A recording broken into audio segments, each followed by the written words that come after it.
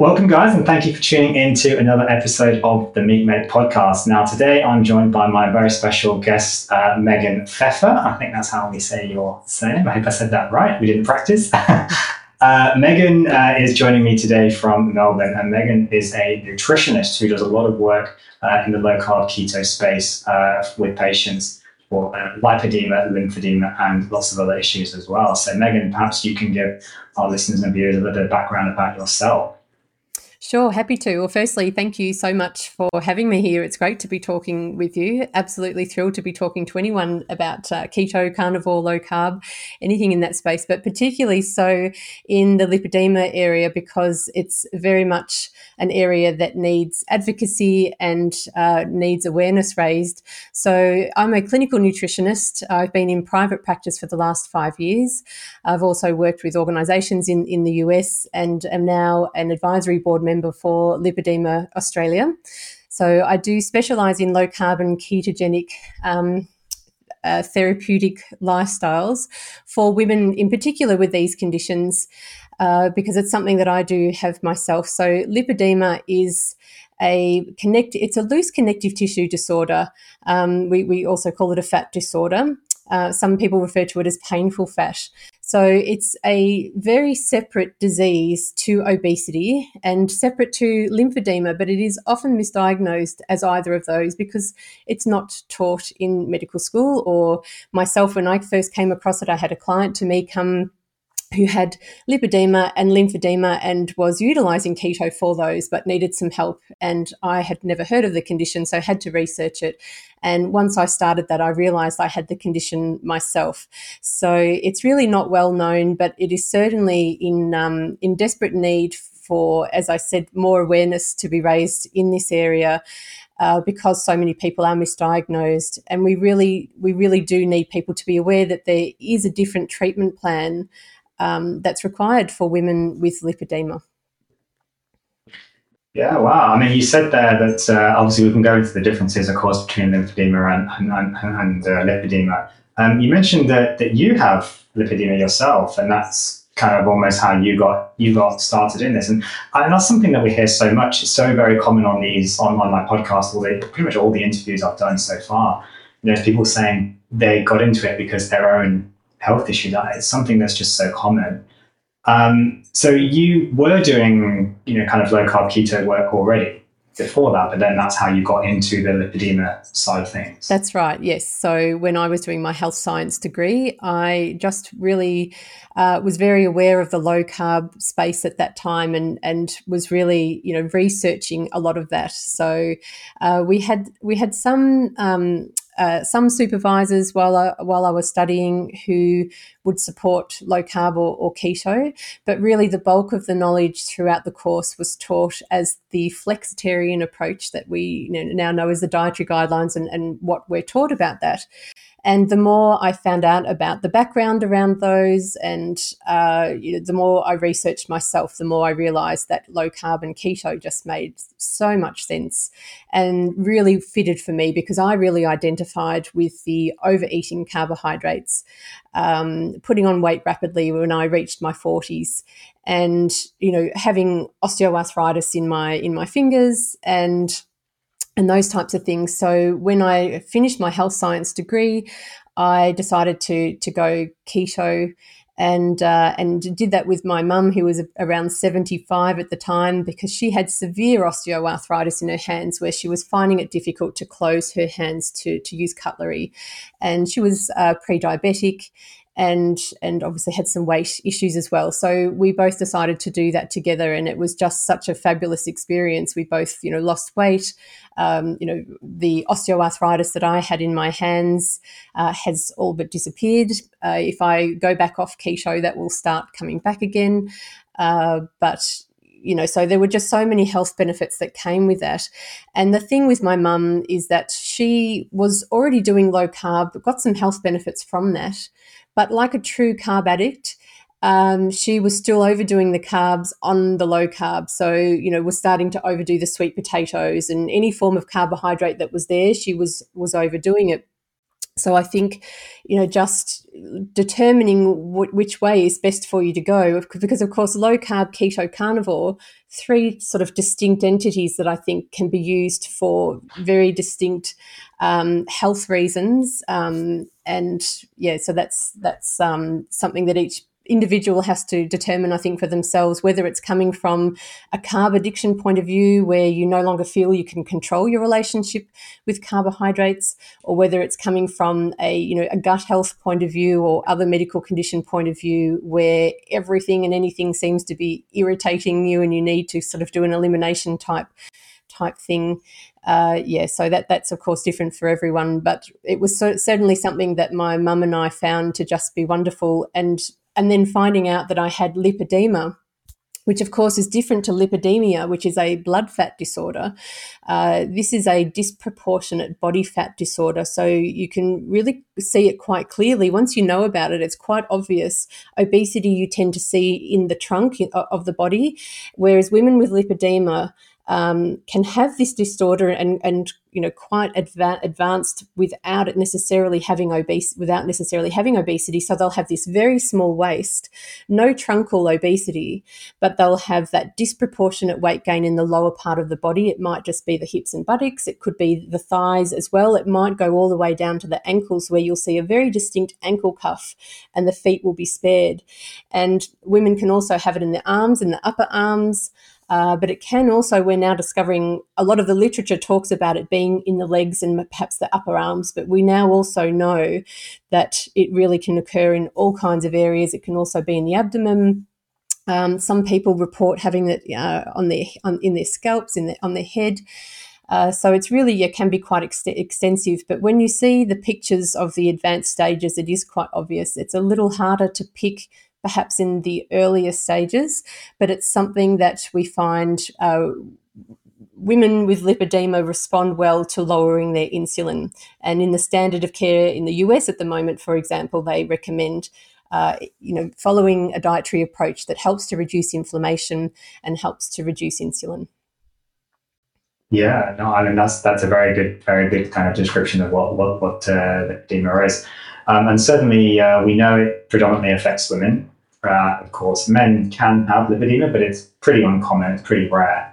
But if there are any men out there that are listening to this conversation and thinking if they have it, then yeah, often there will just be this very kind of unusual fat deposition, this kind of disproportionate fat deposition, and as you said, predominantly with kind of fairly classical obesity, if I can call it that. Yeah, usually it's whole body, kind of, whereas lipedema is very much, kind of central sparing. Disproportionate, yes. Unless as we said, if obesity is involved as well, and it often progresses to that because it is a very socially isolating disease, and it also impairs mobility. So once people start to lose mobility, and people start staring at their legs because they're so unusual, they tend to really retreat. And so it certainly has that psychosocial impact where people do retreat. And look, the literature reports that lipedema in men is very rare. I have a sneaking suspicion that it is more common than is reported. It would be, I think anecdotally, certainly when you talk to people, the more women you talk to, the more people who say, oh, I knew an uncle who had this, I knew a neighbour who had this. So whereas the literature, really is saying that it's extremely rare, yet, when we do talk to women, it's more often reported. So I think, men can certainly have hormonal disturbances that can lead to that as well. But the other important thing I wanted to just mention there is that it's not just that disproportionate weight that's an indication of lipedema. There are other factors. The painful fat, for example, is a good one. And some women are in constant pain all the time with their legs. Some women's legs feel very heavy and achy. They have to elevate them a lot. Sometimes there's that orthostatic edema, whereas at the end of the day, from being on your feet for a long time or even sitting a long time can create, fluid around the ankles and more fluid in the legs. Flying on airplanes and being in humid weather can create more swelling. But there's also For other women, it might just be pain upon pressure. So if someone were to touch their legs, and it's very common for people to say, oh, when the grandkids jump on my legs or when my cat jump on my legs, that's painful, I think is a really strong indication that something's going on, because that shouldn't be painful. Pain is not normal when there's pressure placed upon your legs. And there can be other things like easy bruising that can be telltale signs as well.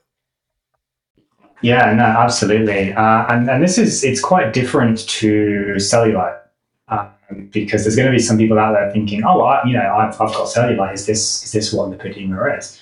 I think that, as far as I'm aware anyway, the main difference there is that cellulite is predominantly cosmetic, isn't particularly painful, whereas lipedema is, usually, painful, and that can Yes, certainly be the difference there. that's right. And, whether there is some kind of connection between the two, and one is a very mild version perhaps and one a more severe, or whether there are more, we don't know the genes that are involved yet. We know there are likely to be a few. We every now and then another one comes up that we can associate with lipedema, and they have found some things that link lipedema to lymphedema, although they are distinct and separate diseases. They could perhaps potentially be of the same genetic origin, or that have been the same family. The lymphatics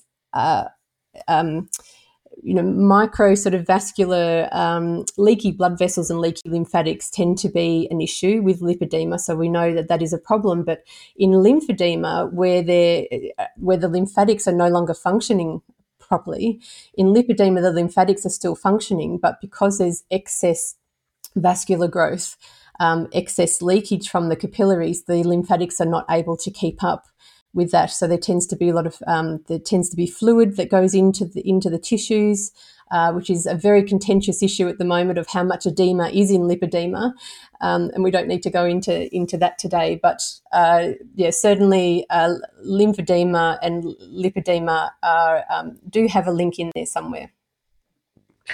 Yeah, no, absolutely. You mentioned there, of course, hormones. And hormonal imbalance, disproportionate hormones. I wonder if you can maybe expand a little bit on that and the hormonal issues that might lead to perhaps lipedema. Yeah, well, one of the issues with lipedema is we don't really know the etiology, so we don't know exactly what's causing it, even though we've known of lipedema for over 80 years. So, but as far as we do know, it's influenced by hormones. So the major triggers tend to be times of large hormonal fluctuations. So puberty tends to be the most common time for it to be triggered. So women are living with this condition from the teenage years, and as you can imagine how difficult that is to be, to know that you're different and your legs are different and sometimes very heavy and large, and that you really stand out, can be very traumatic for people going through puberty. But also times of pregnancy and menopause, perimenopause, those things can also trigger. But not only that, those times of hormonal fluctuations, it can also be times of surgeries and chronic major traumas to the body and to the tissues, for example, that can also trigger that. I know myself that I had surgery. I had a double mastectomy a couple of years ago after breast cancer. I'd been through chemo. The lipedema hadn't been triggered. I was, quite a healthy, nice weight. I was a size 8 to 10. And it wasn't until I had the surgery of a double mastectomy that that rapid weight gain really sort of took off. And 25 kilos later, over a 6-month period, that weight gain became quite rapid. So, yeah, different things can certainly contribute to it. But they talk about, estrogen, obviously, most likely linked because it happens at those times. But of course, other hormones are triggered in those times. So there's links to progesterone and other hormones as well. And all of that links in with insulin too, as you know, that estrogen influences insulin so much, which again, at times of menopause, of those estrogen reductions and increasing insulin resistance is a factor at play as well. Absolutely. Yeah, gosh, I mean, hopefully you're all well now from the breast cancer. I am, thank you. Good, fantastic. I'm just curious, did you have any like chemotherapy or any endocrine, hormonal therapy at all, estrogen blockers, anything like that? I did. I had 3 months worth of chemo. throughout which time I was very glad that I was already keto and I used fasting. 3 days, I'd do 3-day fasts through chemotherapy and found I had very few side effects. Nausea was one of them. I declined steroid in the first few sessions of chemo, and didn't feel that I needed them. I didn't want the blood sugar dysregulation and other factors with the steroids. I did need them by the last chemo because, funnily enough, the backs of my legs, the tops of the backs of my legs, which is a particularly problematic area for lipedema, were becoming sore. So I could tell the inflammation in the back of my legs had been triggered in that way. So I took the steroids, which helped. Yeah. But I did decline. Sorry, the second part of your question was the hormone replacement therapy, which, sorry, not hormone replacement therapy, but hormonal therapy. I declined tamoxifen. I wasn't, that wasn't for me, but obviously plenty of women do take that with hormone sensitive cancers. Yeah, so I guess it was. And my question was going to be, was it maybe the estrogen, receptor blockers, tamoxifen, and so on that maybe was the issue? But obviously you didn't have that. Yeah, curious. Obviously, we'll probably never really know. Was it the surgery that triggered it? Was it the chemotherapy that triggered it? And Yeah, you well, talk, of course, the about. surgery was quite a few months after the chemo, and yeah, so it was really but you're right. I mean, it's hard to know, and it could certainly be the combination of both, which I would suspect would be at play too, given that the inflammation and pain that the chemo did cause certainly Mhm. didn't help. No, it's certainly just, could be likely to be both. It's interesting you mentioned there, of course, that the keto seemed to help you through the chemotherapy. And I've heard that before. I've certainly heard that a number of times. And that's very interesting. And why that might be, I could only, kind of presume it's something to do with the autophagy that's involved reducing the inflammation, improve cellular repair and so on. But did you have a baseline to compare that to? Were you kind of not keto for part of it and then keto? Were you just keto for the whole of the chemotherapy? I had already been keto for quite some time before the cancer diagnosis. So Mhm. so no direct baselines to compare before and after that time. Yeah, I had a patient not long ago, actually. I can't recall what cancer they had, but they were having chemotherapy. And they actually did a kind of a test because they felt really terrible from the first couple of rounds. And then they'd read, it wasn't my suggestion, they'd actually read just online themselves that keto could help. And then they went keto, and then they actually had a much better outcome. And I've heard this on other people's podcasts, Yes, as well, well, that keto really seems to help with the chemo. absolutely. Well, I think I think it just makes sense that with the metabolic theory of cancer, which you're no doubt familiar with, that if glucose is a major fuel of cancer, then keeping your insulin levels down low and keeping your carb intake down low and having that low, glucose to ketone index, having that ratio optimal, and it just makes sense. I think that you take away one of the fuel sources that you can. That's a little harder with glutamine, which is another fuel source.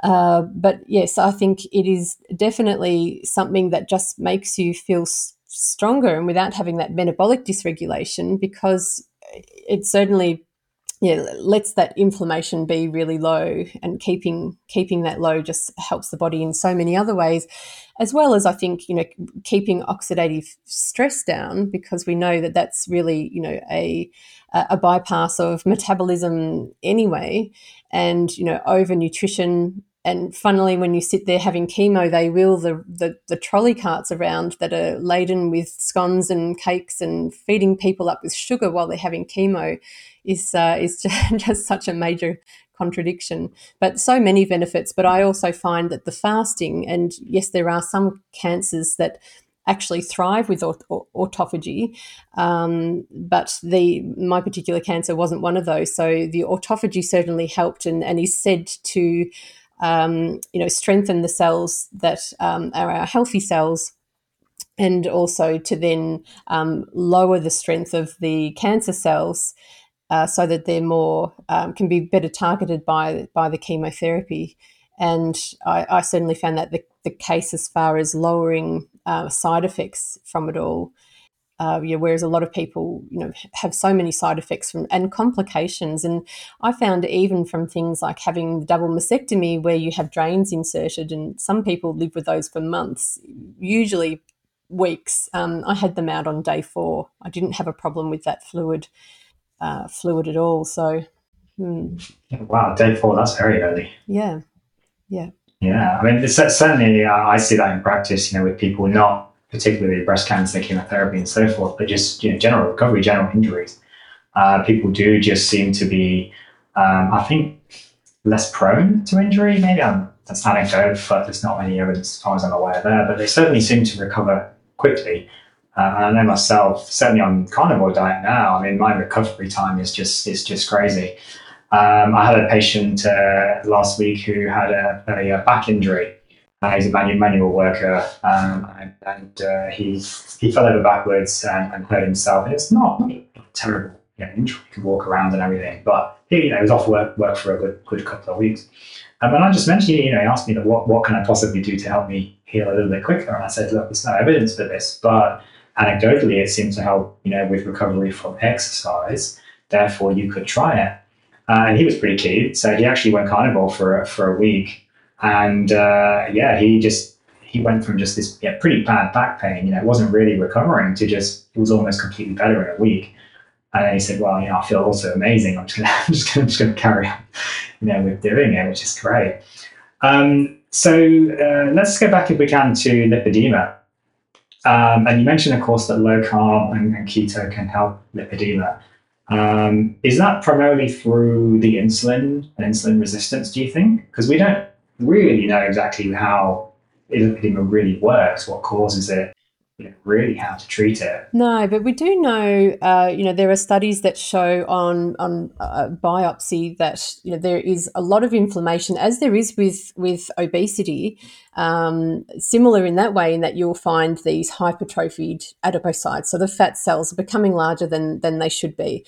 And so that initiates an immune response. And so the body sends in these immune cells, these neutrophils, to try to fix what's going on, which is what the body does to help with acute inflammation. It says does this inflammatory response, the body fixes it and everything goes back to normal, but the body can't fix it, so it keeps sending cells to help with that. And then macrophages are sent in, and we get these crown-like structures, which can also happen, so these sort of multinucleated cells, and we also get that with obesity, but in lipedema they tend to be very irregular shapes and sizes. And so we know that there's also, this fluid coming in with the tissues, particularly in advanced stages, perhaps not so much in the early stages, but once it starts to become more advanced, that all aggravates inflammation as well. And inflammation left long enough in lipedema can lead to fibrosis, where the tissues go from being spongy to then going to being harder. And so that's sort of all at play as well. So I think anything that's going to help reduce inflammation is going to be particularly helpful. And that's also, of course, having high insulin levels is an inflammatory state to be in. And we know that with ketone bodies themselves, have medicinal qualities. So studies do show that the ketone bodies, in particular beta-hydroxybutyrate, interrupts the inflammasome pathway, so that NLRP3 pathway, that ketones can really help to lower that inflammation, which is why it's particularly good. So low carb will still be helpful because you're taking away the bulk of taking away the processed foods. That's going to help anyone. And also reducing some of the carbohydrate load is going to help as well. But then the thing with that I find with women with lipedema, predominantly in my clinic, will have a relationship that they can no longer control with carbohydrates. So as I was saying before, low carb can be great for a lot of people and is enough to do healing and to get them back on track and to get their metabolic health going. But for people who have a relationship where they can't they can't moderate their carbohydrate intake, it often takes complete abstinence to heal that relationship. And so some people think, oh, look, I have a sweet tooth, I couldn't possibly go it would be too hard to go without those foods. Well, I think they usually are typically the people that need that and actually need to separate from them, because it just keeps feeding the addictive pathways, and separating from some of those things that feed into that is really what helps to repair it. Yeah, absolutely. I mean, I've spoken myself previously on this channel about my issues with carbohydrates, and I've come to accept now through the carnivore diet. It's kind of opened my eyes really to my own issues, and I'm just addicted to sugar.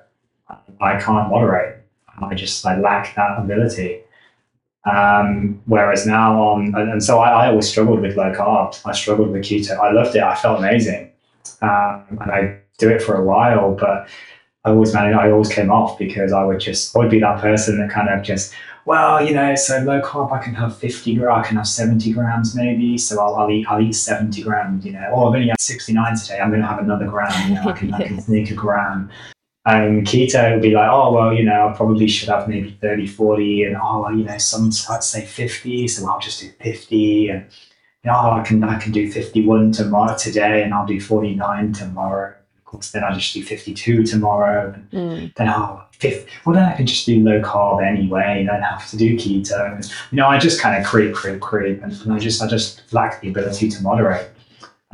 So for me, carnivore, of course, is a ketogenic diet in its nature, but then it's just as close to really zero carb as kind of humanly possible.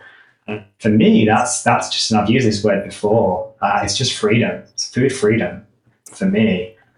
And this is where I do take issue with the kind of the quote unquote balanced diet, everything in moderation, because you're asking people to moderate hyper addictive foods. We know that people struggle with that, and if there's people out there listening to this saying, "Oh yeah, but I can just have a Tim Tam and it's fine," I can just eat one. Well, great, believe for you. Most people can't. A lot of people struggle, and we have to recognize that some people do just have that sugar addiction, and it's not their fault. It's a very real thing. Absolutely. Certainly, there are studies out there showing that sugar is as addictive, if not more addictive, than cocaine.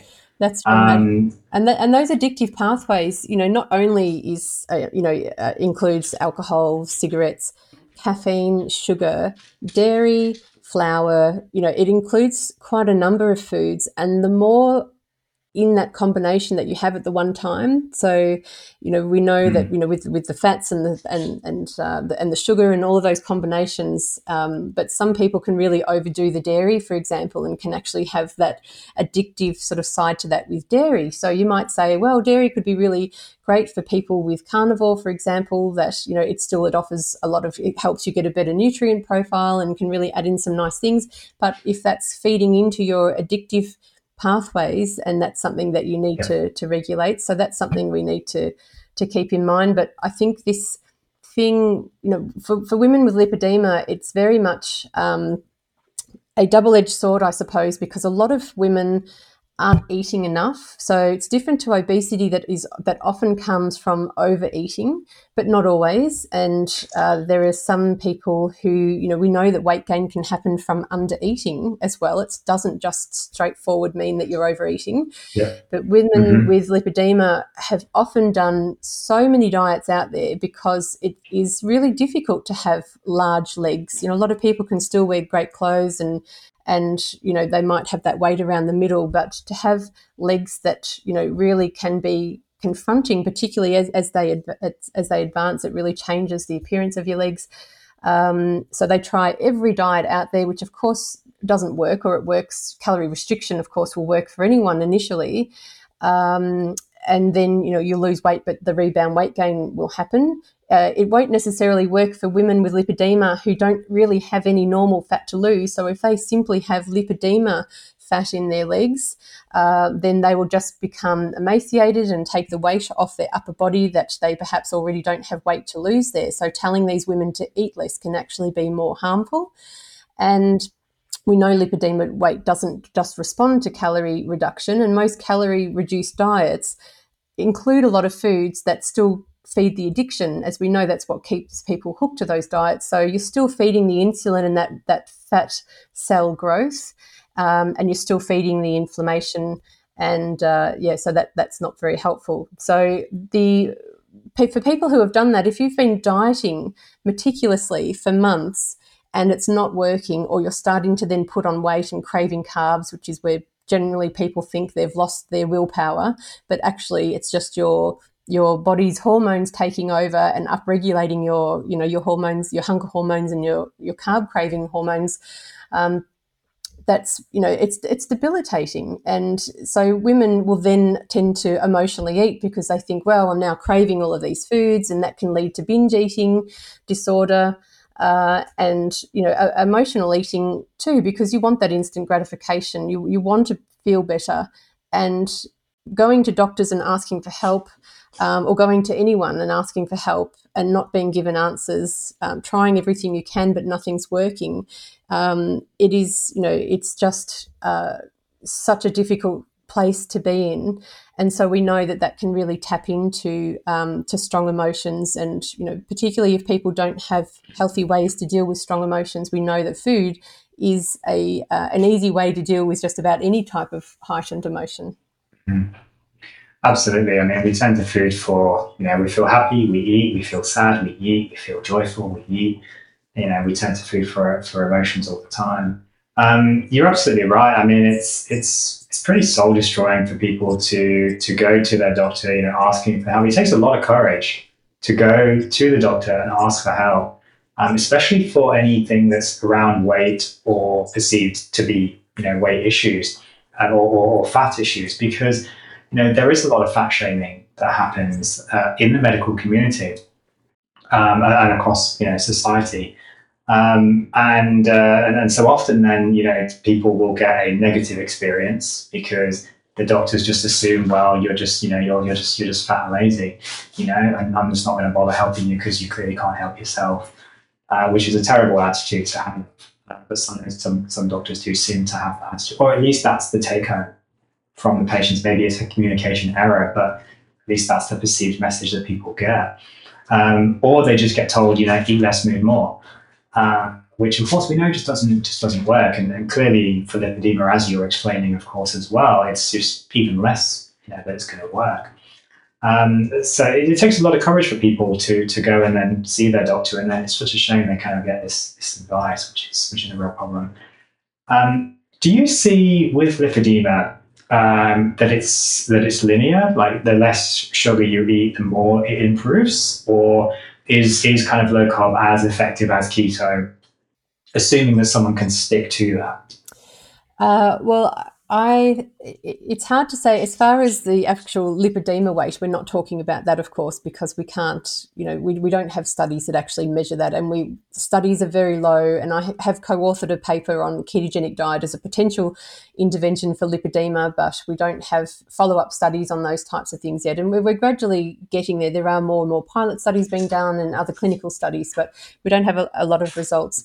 I do find that women do better on keto, and mostly for that reason that I've only met probably a few women who feel like they can control their relationship with carbohydrates, and of those few, they tend to be people who hit the gym hard. So they're over-exercising and they're playing out, I think, that overcompensating in that area, so that food is not an issue for them. And that's just my experience. I'm sure there are a lot of other, things in between that fit with that. And of course, people are coming to me because they want to deal with their weight. So that's the end. That's the group of women that I'm seeing in my clinic that you would normally see asking for that help. So of women who aren't looking to lose weight that I've not spoken to, of course, I can't speak for that subgroup. But we do know that because we're dealing with a lot of inflammation, and because ketone bodies actually do help lower inflammation, and I guess even from the fact of, I definitely do see people report lower pain when they go keto, and for some women that's quite drastic. I've spoken with women before who have been about to go onto morphine patches. The pain in their legs has been so intense, and with just no reprieve from it. And of course that also means it, like, that affects your life. And I've had this happen to me with the weight gain that I had. And some people, I certainly don't look obese, but just with that weight gain that I had, I register as obese on my BMI, because most of the weight is carried in the legs. It doesn't matter that my waist is small. It's not a very good measurement, but it's it can be really hard to even want to stand in the kitchen and cook good foods and things like that, because it's painful to stand on your feet for a long time. But keto, for some women, they get up and notice it the next day. As soon as they've gone into ketosis, that pain levels have dropped, and yeah, for some people, it means coming off pain medications, which is fantastic. And so, of course, depending on what else is contributing to the pain, that's not a guarantee that everyone will have no pain if you have lipedema and go keto, but it's certainly a big help. Yeah, absolutely. And you mentioned, of course, there are a couple of times ketone bodies, being highly anti-inflammatory, and BHB, beta hydroxybutyrate, is one of the main ketone bodies, of course, that's produced. And certainly, this, I've heard other podcasts, talking about this, of course, particularly as it kind of pertains to a carnivore diet. And of course, everybody then says, well, you're not having any fiber, you're going to get bowel cancer. There's the papers that look at the risk of bowel cancer and reduction perhaps with fiber talk about using the anti-inflammatory effect of butyrate, which is the kind of fibers broken down in the gut to then produce butyrate. But a carnivore diet, you're going to have so much butyrate circulating all through your body, including the colon. You're going to be far, far more than you're going to get from breaking down a little bit of fiber. I just thought I'd just throw that in there, just in case anyone heard that. I wanted to do that. To look into that. Speaking of carnivore, obviously we've spoken about low carb, we've spoken about keto. Do you talk about carnivore diet at all with your patients? Just taking that one step further. I do. I don't tend to use it a lot. Some women will come to me specifically wanting to do carnivore, and we will do that. I have a lot of people, though, who don't want to be that severe, or that it may be that they just want to include a few other things. Quite often I'll eat very close to carnivore, but not quite carnivore, so I don't put a lot of focus on vegetables, and quite often I will just have meat and eggs, or some dairy, and like to keep it as close to carnivore as possible, but I'm not strict with that, and I don't necessarily aim for that specifically, but I do feel better without having a whole lot of fruit and vegetables. So I think for everyone it's different. One of the issues I find is that women with lipedema can have problems with histamines. And so this is where we start to get into other areas of food intolerances, and which way of eating do you go to there? Because, for example, beef tends to be a very highly consumed meat product when we're talking about carnivore. But actually, beef is a very aged product, and anyone with histamine issues, that can really aggravate. So it tends to be something that I take out of the diet when I'm helping women go through an elimination phase. And so that will be for people who have a lot of histamine symptoms, and have seasonal allergies, and other symptoms that really kind of show that there's some histamine problems there. So that's sort of how I tend to navigate it. So when you're taking a lot of things out, you want to be able to put in there what you can and get people to a point where they're no longer having symptoms. And so some people choose to use a carnivore diet to do that, and some people react really well to that. But I think it's a little trickier when you're dealing with other intolerances, that you need to kind of navigate through those types of things. So I'll tend to have people who use some vegetables and some dairy if they can. Some people can't do that, but certainly tend to focus on things more like chicken, for example, which has its pluses and its minuses. As we know, chicken can be really high in linoleic acid, and it can be quite inflammatory, but it can also certainly have anti-inflammatory benefits too, and as far as getting you into ketosis. And some people that are reactive to other things, it's you have to choose a lesser evil. So we try to promote just the best quality as we can, certainly with things like chicken and pork. Yeah, no, I think that's a very good point, and I guess it comes back to what are you trying to achieve with the dietary changes. There's no point saying, right, okay, we'll cut out all the sugar, but then go and have all these other foods which are going to potentially cause you problems. And this is what I say, say to patients. I had someone come, the other day, they wanted to start carnivore and they wanted to know what should they eat, how strict should they go. And I kind of just said to them, well, what are we trying to treat? What are we trying to achieve? And then let's use that as a guide. If we want to maybe achieve weight loss, well, it's not really a weight loss diet anyway, but most people will lose weight, but we don't need to go necessarily as strict. If we're trying to do a kind of a full exclusion to see if there's anything in your diet that's causing your issues, then yeah, we need to kind of go, really as exclusionary as we possibly can. So I kind of said, let that be your guide, depending on what we're really trying to treat there. As you're right, beef often comes aged. And I was listening to a podcast the other day and they were talking about very good advice, actually. I didn't really think of this before. Mince. Often people put mince, they leave it in the fridge, covered or uncovered. I don't think it really matters. And it can age in the fridge. And then it can release quite a lot of histamine, I think, on relatively a lot more than just like steak, for example. So they're saying, cook the mince, put the rest in the freezer. Get it out, cook it again, put it back in the freezer. That's right. As you need to, because otherwise, then break it up into small pieces first and freeze bits and cook bits. That's so right. It's not aging. Yeah, it's not aging. And slow cooking, of course. Yeah, sorry. Any leftover foods will actually increase histamines. So having leftovers of any kind, you really want to get into the freezer as soon as you can.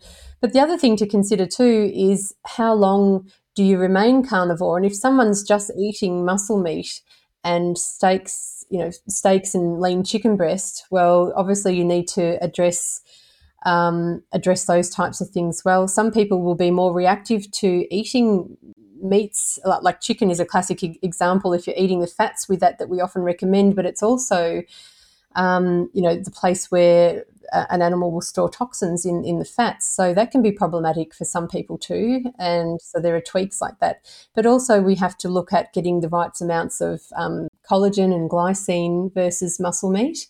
So that's something else that you need to consider. Is someone prepared to get the full kind of variety of your need of organ meats and bone broth and those things that we know really need to be supplemented in carnivore to get a really good overview of nutrients? Yeah, I was going to mention bone broth there. Of course, bone broth, typically is very high in histamine. Yes. So that is often then an issue as well. And I've got a number of patients with Ehlers-Danlos at the moment, and struggling. They're lovely patients. They're obviously struggling with Ehlers-Danlos. Often they have histamine issues, yes. Mast cell activation syndrome, POTS. Most of them tend to just have the full gamut of things there. Yeah, and that's common for people with lipedema as well. They struggle. Yeah. Yeah, they of course struggle with that histamine, which really can be a big issue.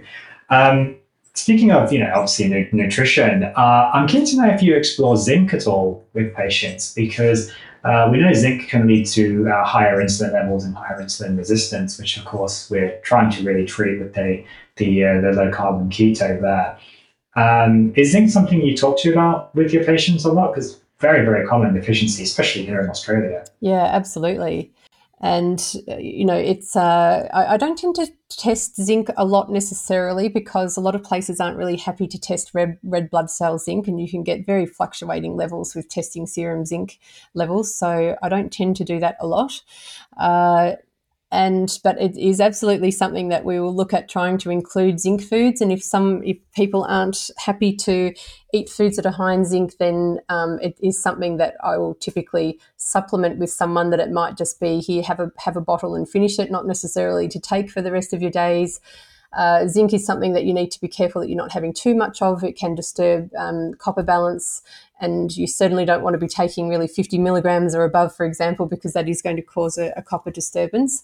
But it is such an important nutrient. It's important for thyroid health, prostate health, any kind of gland health, and so much more. Obviously your immune system, and the list is endless. It's a cofactor in different processes throughout the body, and it is definitely something nowadays that we don't have as much of in our diets. So yes, if people aren't eating those specific foods, it really is something that needs to be included somehow.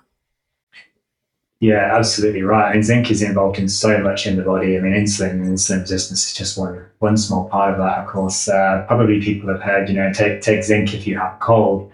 There's a reason for that. It doesn't really do much when you actually have a cold, but evidence shows you have to take a lot of zinc, so much it will probably kill you. At least you wouldn't have the cold. But yeah, certainly, it does boost the immune system, or rather, a low level will reduce the immune system. I think maybe one more accurate way of saying it. Low level of zinc can increase, cortisol levels and stress hormones, which we know can have an adverse effect on the body, of course. And of course, our sex hormones, testosterone, estrogen, progesterone, all require zinc, to be produced as well. You're definitely right, though. I mean, usually I recommend about 30 milligrams if I'm looking at a tablet, 30 to 40 at most, because people, when they're taking 50 milligrams of zinc, they can start to then outcompete the copper. And then copper can become an issue. And that one's tricky because copper deficiency or copper excess even, the symptoms can be so wild. It's very hard to pinpoint. And, most doctors probably wouldn't even know, what copper is or what it does in the body. They probably wouldn't even know or have a clue, that this could be copper deficiency. So that can then, present its own issues as well. And of course, a lot of supplements, they'll start at 50 for the zinc. So you have to kind of seek out the ones that are actually a little bit lower. The That's zinc, right. zinc Yeah. can certainly Otherwise, you be an need to issue. supplement copper with it. But if someone has high copper levels, that can be really problematic, and that's kind of doing more harm than good. So yeah, you either need to be testing, or you certainly would test copper levels before you would supplement it. That's for sure. Yeah, absolutely. I'm keen to know if you use any other kind of treatment, or you recommend any other treatment modalities to try and get the ketone body production up. Because we've spoken about low carb and keto, and of course a little bit into carnivore there. But I've been getting lately into cold water therapy, and Hey. I don't have like a plunge bath or anything. I can really do it in. So kind of just standing in a cold shower for 10 minutes a day. It's absolutely amazing. I mean, it's just it makes you feel so good. But I was reading all about. I think, I'm going to do some research into this. What is the benefit? Like, is there any physical benefit, or is it actually purely just kind of placebo?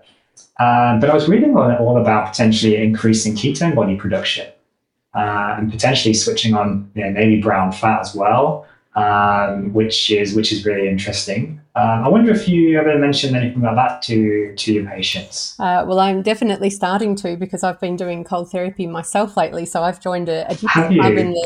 the town I live in. We dip in the lake every morning at 7 o'clock in the morning. We go in for 5 minutes, and I've started over summer so that I can work my way through winter.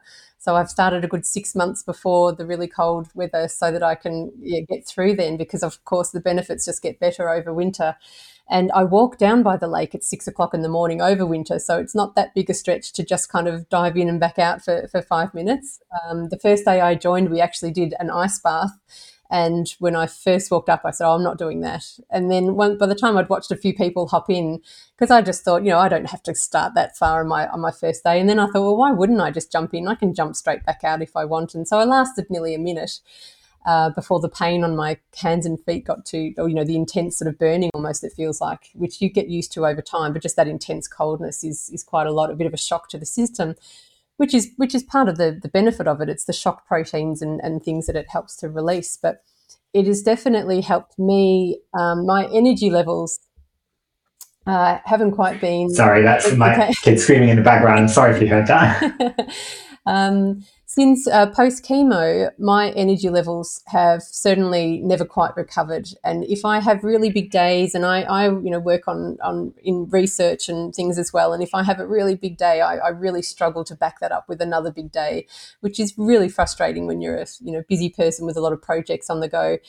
And since I've been, and sort of post COVID, I think that almost made that fatigue a little, it worsened it. And so I was really struggling with what felt a bit like chronic fatigue for a little while. And then I started this dipping, and it has really helped to combat that, to the point where if I do the walk and the dip, I'm absolutely full of energy. And, yeah, it's really quite a turnaround. So the benefits, as you say, are really beneficial, I think, for women with lipedema and lymphedema, and this is my personal opinion because there is nothing to substantiate this, but having dilated and leaky blood vessels and lymphatics, I think having something that helps to counteract that is helpful. That's certainly how it feels to me, and I tend to be more heat tolerant on the really hot days when I'm doing that. So I find that to be really interesting, and I'm not perhaps getting as much swelling.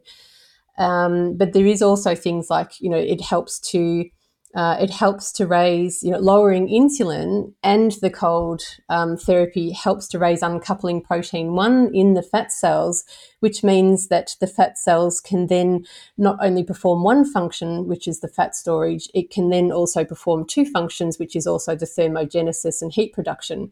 So that, I think, can be, is a potential great benefit area to be explored for women with lipedema, but certainly beneficial for everyone. I know I've had my DNA analysis done, and I have a lot of obesity genes in my family, and have that propensity to a lot of white fat cells that aren't beiged and are only acting as fat storage, and obviously hormone signaling and things as well. But as far as energy-wise, acting in that fat storage phase. So, and another study that was released only a couple of weeks ago that talked about it improving glutathione production. And glutathione is our body's master antioxidant and helps to combat oxidative stress. And so when we talk about longevity, things like that can really influence that. So there's certainly, tons of benefits. Yeah, is it painful with the lipedema? Because I know, I mean, very very very cold water can feel painful anyway. But do you think it's more painful than it should be with lipedema? Because there's probably people out there thinking, "Wow, my legs are already really painful with lipedema anyway, and now you're expecting me to go and jump into an ice bath." This lady's crazy. Is it more painful, do you think, or less painful? Yeah, hard to say. I can only go by what I've experienced because it's something that we've yet to get any real feedback from the lipedema cohort.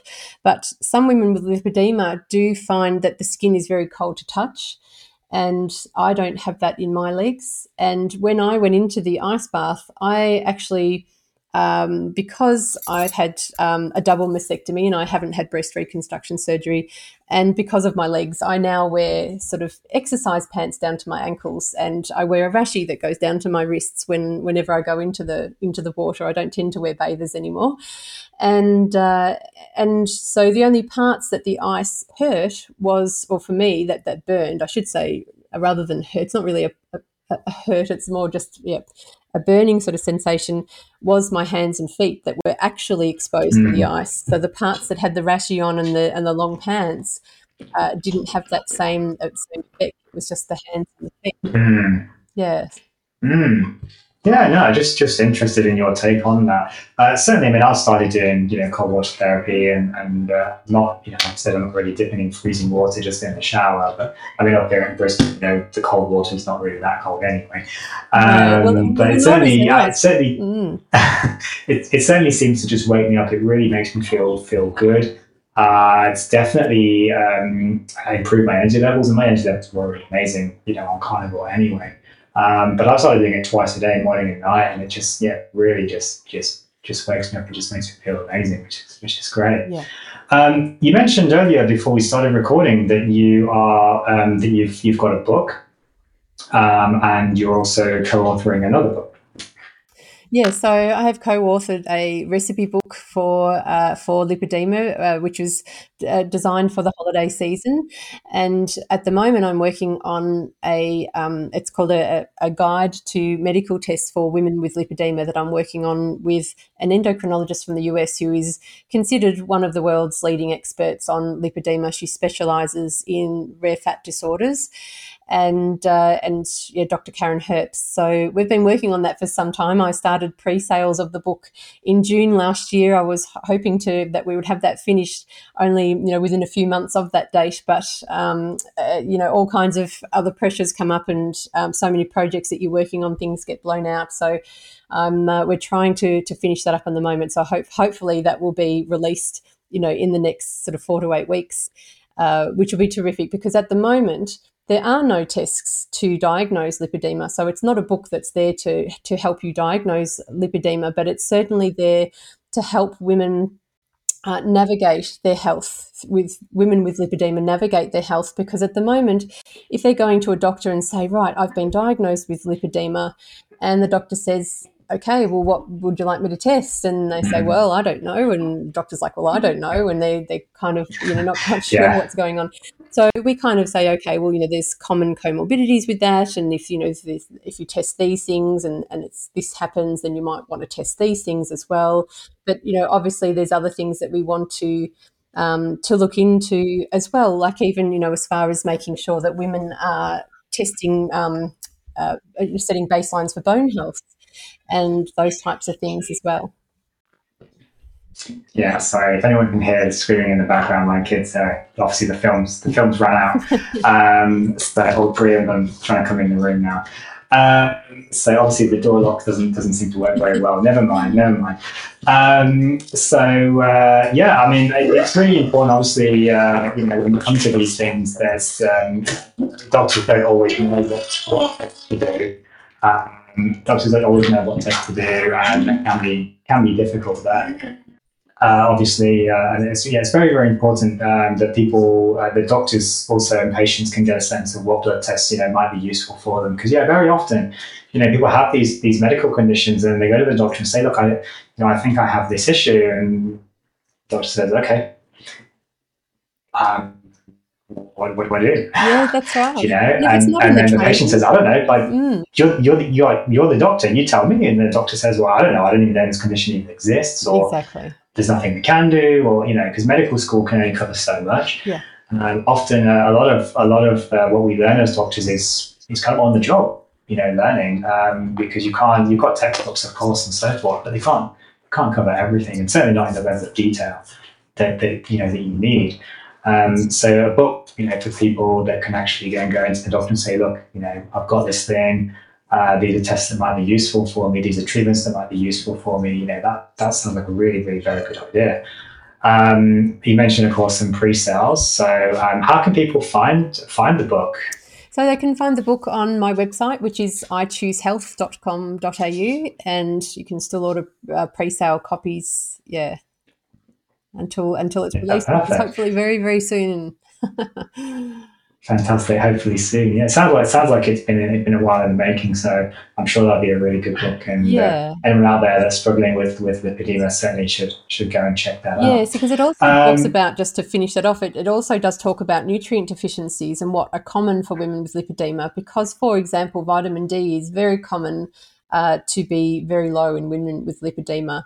And so that's super important that women have those things tested, because, as you know, vitamin D is just important for so many things, not only, bone health, but energy levels and all the types of things, the immune system, everything that's going to help, with insulin metabolism. So there's a lot of things there that people need to consider based on, okay, well, if you've had bariatric surgery, for example, that's something that you need to take into consideration as well. Well, what is the scope of what you'll be low on? And it's not sometimes just as easy as taking a multivitamin and everything will be fine, because, as we know, multivitamins are loaded with things like calcium, magnesium, and iron, because they just pop everything in there. But those things all compete for absorption, and so you might need to make sure that you're perhaps getting those things elsewhere, or taking them in the right combinations and timing. That's right. I mean, a lot of people do just rely on multivitamins, but then they don't realize that maybe they've got competing things in the same product, or that actually they're trying to get their let's just say, for example, they're trying to get their copper levels up, but then their zinc's already high. And then they're supplementing even more zinc in their multivitamin or multivitamin. Their copper can go down even more. That's just one example, but. Vitamin D, of course, we know that the biggest form of that is from the sunlight, of course. Some people will need to take that vitamin D tablet. Do you notice if people can improve with lipedema with taking vitamin D? And is there a certain level that maybe people should be aiming for in their blood test, for example? Well, I think, well, in the blood tests, we like that to be up between 80 and 100. So, just being in the range is definitely not enough in vitamin D. You really want to be up near the top end of the range. You don't want to be super high either, because that can be problematic as well. But certainly, usually 80 to 100 is where we like to see it. There can be a lot of contributing factors to vitamin D. For example, is it someone who also has an autoimmune disorder that you might think about differing levels as well? But the other thing is, how much weight is someone carrying, because vitamin D can be sequestered into the fat cells. So it might be that you don't have as much circulating vitamin D, and you need to take that into account as well. And then, by the other token, if someone is in a weight loss phase, that you need to monitor it as well, and maybe start reducing vitamin D levels as it goes the other way, as you would with other, medications, for example. No, absolutely. I'm conscious of your time, and we've been for an hour or so now. Is there anything that we haven't spoken about that you would like to mention to our viewers and listeners? Well, I think just to finish off with lipedema, that it is certainly something that, we're really aiming to help to stop progression is the first place. So aiming to stop that, to reduce insulin, to reduce the rapid weight gain, and certainly the lifestyle weight that can really accompany that and make things worse. Because if you get too much weight gain, lifestyle weight gain with lipedema, it can progress into lipolymphedema. So you then get that secondary lymphedema, and that can cause a lot of complications as well. And then you start to really, be losing mobility and so forth. But the other thing that's important for people to know and to give them hope is that there are other conservative treatment methods that can be really helpful, that differs to obesity as well, because it's things like to deal with the leakiness that we get in the capillaries. That so conservative treatment can include things like compression garments, is really helpful for anyone with lipedema, depending on what stage you're at as well. But certainly for anyone with lymphedema in the mix, or anyone who just has lymphedema, compression garments, are a huge component to that. And then there are other conservative measures that can help as well. And of course, some people choose to have surgery, lymph-sparing surgery. You really want to be making sure that you're going to someone who really knows what they're doing and is familiar with lipedema and lymphedema, not just a cosmetic surgeon. And so I think that's the main thing, to go to a physio. If you think you may have lipedema, you can head to lipedemaaustralia.com.au. That's a fantastic website that will have some great information. And you can also speak with a doctor who is familiar with lipedema, or a physiotherapist or a lymphedema specialist who are familiar with lipedema. So there's a few different places you can go to. To try to get some more information on it to get a diagnosis. Yeah, absolutely. And of course, you're on the advisory board, I think, as well, you said, for the Lipoedema Australia. Is that right? That's right, yes. Yeah. Yes. So, I mean, I know from your bio, I mean, there's so much we haven't spoken about, that you also help women, or people that women, of course, with through low carb and keto. You mentioned, of course, lymphedema a number of times. We haven't touched on really that much today. Obesity, type 2 diabetes, of course, and breast cancer. So perhaps if you're willing to, we can get you back on the show at some point and talk about those other aspects there as well. Would be great. How can people find you? How can people get a hold of you? Of course, we've already mentioned your website, but just for the listeners again, if you can maybe just reiterate that. Yeah, so if you hop on the website, you can certainly look to do a strategy session with me. So one of the things I think is frustrating for people, particularly if you've tried so many things out there, it's a lot of money to manage these conditions.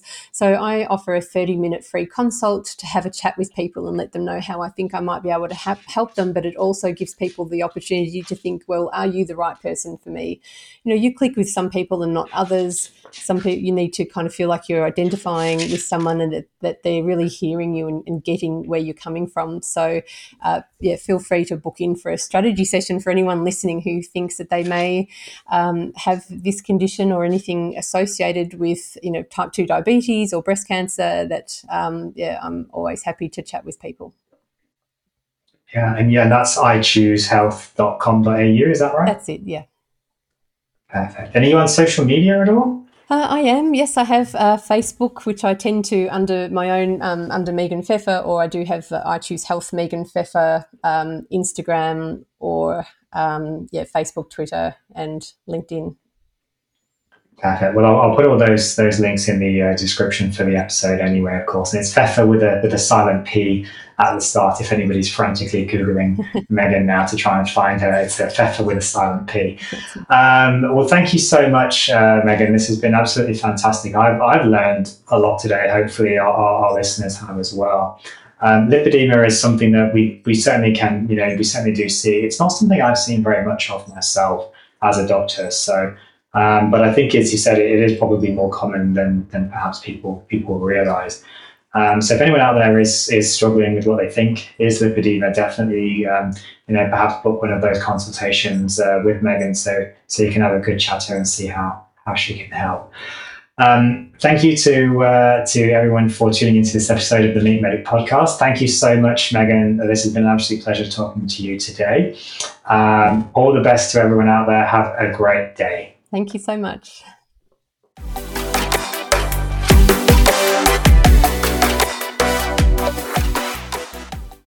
Thank you for listening to this episode of the Meat Medic podcast. If you've enjoyed this episode, please leave a 5-star review on your podcast platform of choice. It really does help to spread the word that how we can improve mental and physical health through diet and nutrition. If you are interested in improving your own... Okay, let's just re-record that. Thank you for listening to this episode of the Meat Medic podcast. If you found this episode useful, please leave a 5-star review on your podcast platform of choice. It really does help out the channel to grow. If you have found this useful and you want to improve your physical and mental health further, please do check out my website, themeatmedic.com, where you can find all my ebooks are currently 50% off with the code 50OFF. That's code 50OFF, 50OFF, OFF, for 50% off all ebooks. Take care. Thank you. See you in the next episode.